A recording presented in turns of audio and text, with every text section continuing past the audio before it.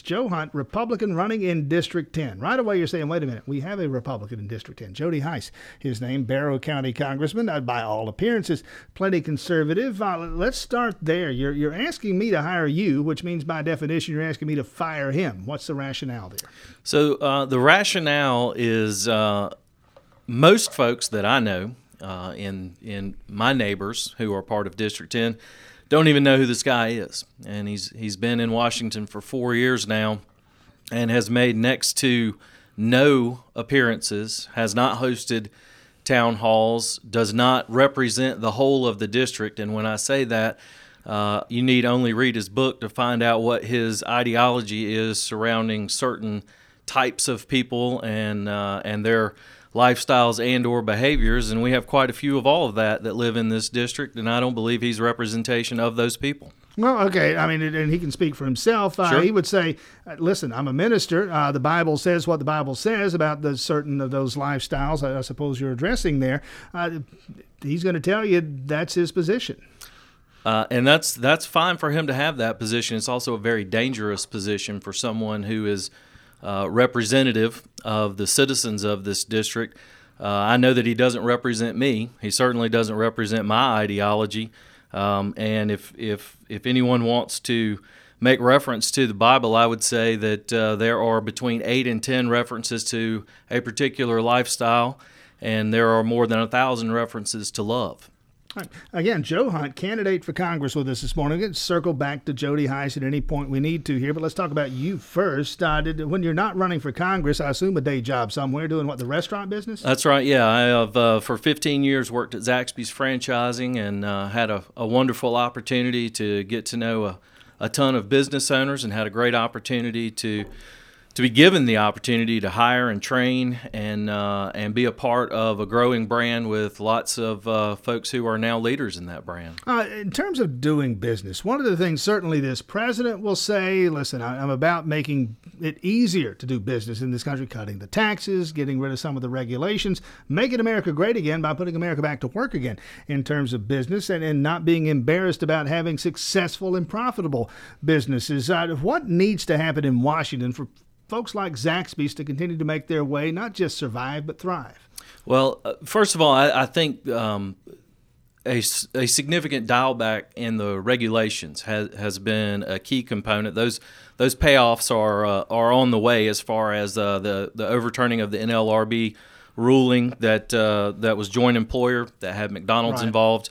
That's significant. Some of the drawback from the Affordable Care Act. However, the requirement to provide insurance still exists, but that's regulation one's policy, one's regulation, but that's regulation and policy that have stifled some of the growth for the Zaxby's brand, and not just the Zaxby's brand, the restaurant industry in general, as well as small businesses have suffered the blowback from some of those policies. So dialing back regulation certainly is one of the key components, but the tax breaks certainly pay off as well. And that cash that folks have readily available to them now that they won't be paying in taxes goes towards investment in infrastructure for building new restaurants and putting up new businesses. Joe Hunt with us, Republican candidate for Congress, says he'll primary Jody Hice, the incumbent. The primary is later this year. You brought it up. We got about 3 minutes before the break here. Plenty of time to fix health care. What do?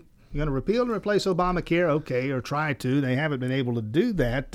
What do you do about fixing the health care system? So that was an excellent start at a conversation. It's more than a conversation because they made it law. And what happens is you force action, which is a good thing. And I think that Washington misses action. There's a win at all costs mentality that has to go away. But healthcare itself, the law that was passed is a good idea in principle that everyone have access to insurance. No one should argue against that idea. However, when you upset the principles and the rules of an industry that's 1,000 years old, you really you're not set up for success. And that law was doomed for failure from the get-go. I would prefer, obviously, to have private market, free market enterprise show us the way on how to effectively cover all Americans so that everyone has access to quality health care.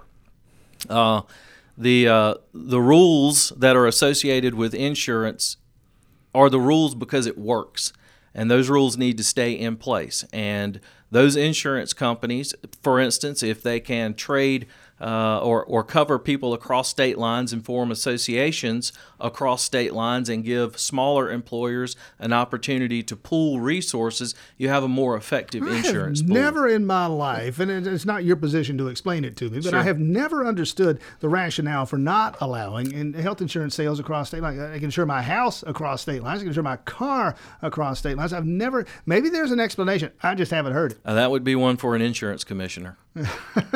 Joe Hunt, candidate for Congress, running in the 10th Congressional District. The primary is in May, right? Something like the May 22nd. Yeah, or so. sure is. From Oconee County, Watkinsville, has worked for that tremendously successful Zaxby's restaurant chain for a number of years, 15 years now. Entering the political arena, if I understood correctly, and I read between the lines and I listen to what you say, it sounds as though on any number of issues you might be on a number of them. You're both Republicans, you're both conservatives. You would find yourself generally in agreement with the incumbent and with Republicans in general on issues of taxation and certain policies. I gather you would disagree or distance yourself from some of his more socially conservative stances. Am I basically getting that right? That more than basically, I think you've hit the nail right on the head. I feel like the Republicans should be focused. And as a Republican, I feel like we should be focused on ideas that boost the economy, making great progress. This last year has provided economic boost. You can't help but look at the stock market, know that it's 26,000 crossed yesterday, and the last 1,000 was a record. It had never crossed that way before. So obviously, business and industry approve of the policies that are going forward. For me, the social issues belong to activists, and I believe that activists should go pursue their activities not as representation of a greater whole. You know who else agrees with you on that? And I don't mean to overstate this, but my sense is you're in the same place the president is there. He's got certain ideas about taxation, certain ideas about immigration, and certain that are in some respects doctrinaire conservative issues. But he's not staying awake at night, I don't think, worried about same-sex marriage. It doesn't sound like it. No, not at all. And I'm not staying awake at night thinking about it or worrying about it either. It is what it is. The Supreme Court has made a number of rulings. That's the law. Republicans should, in my opinion, hold fast to the very conservative ideal of the rule of law. And once the law is determined, you have to get the Supreme Court to hear a case again in order to overturn that. Go with the rule of law and worry about the economy. Worry about jobs. Worry about putting people to work who no longer participate in what is a somewhat fictitious number of unemployment, which is 4.3%, 4.2% right now. Well, that only accounts for the folks who are actively pursuing employment. The labor force, the workforce. Yeah, the folks who have given up no longer are counted in that. So there are tons more people who are out of work for lack of opportunity or for frustration or for any number of reasons. I'd like to get those folks incented to go back to work. And one of the ways that I'd really like to do that, similar to a GI Bill, is find folks a sponsored, federally sponsored apprenticeship program whereby they work for 2 or more years with a certain employer in a certain number of industries that we have labor shortages: truck drivers, plumbers, electricians, carpenters, medical professionals. Those sorts of employment opportunities. Get them employed, show them how to work, execute, and have a career in those fields, and then we provide them federally funded education or certification in those particular areas, which can create a path to entrepreneurship, but more importantly than that, it creates a path to a career, and at the same time raises the tax base. All right, again, Joe Hunt, candidate for Congress. I was listening there. It's interesting. I had a Democrat who's also running in District 10, Richard Winfield, professor at the University of Georgia. Had him in here one day last week, I think it was Friday. And his whole platform is call it what you will, but it's a guaranteed employment. Everybody gets a job platform. That's his plan, how he plans to enact it. But I actually heard some similarities there. I mean, you're talking about finding people, first of all, people who want to work and are having difficulty in finding those jobs, using federal resources to at least get them started down the path. That's right. So jobs, I think it was Ronald Reagan who said back in the 80s that the most effective social program is a job.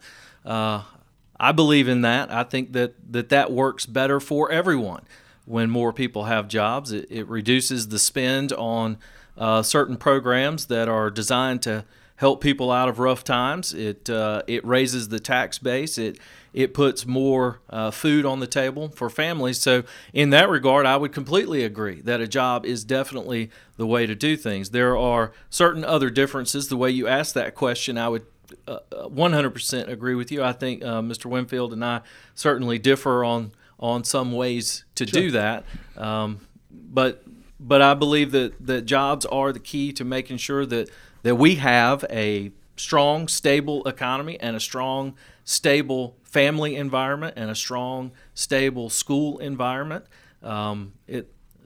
High-paying, quality jobs are not necessarily the panacea, but they certainly are a key to making the country successful. Joe Hunt, candidate for Congress. Quickly, a couple of minutes left here. Let's dive into the controversy they're trying to work through now, the whole DACA issue as it ties into the larger question of immigration reform, as that ties in to the larger question of funding the government past Friday. How do you unwrap all that? Well, it's so unfortunate that all of these things have to be tied together. Politics has been played that way for a long time, forever, as a matter of fact.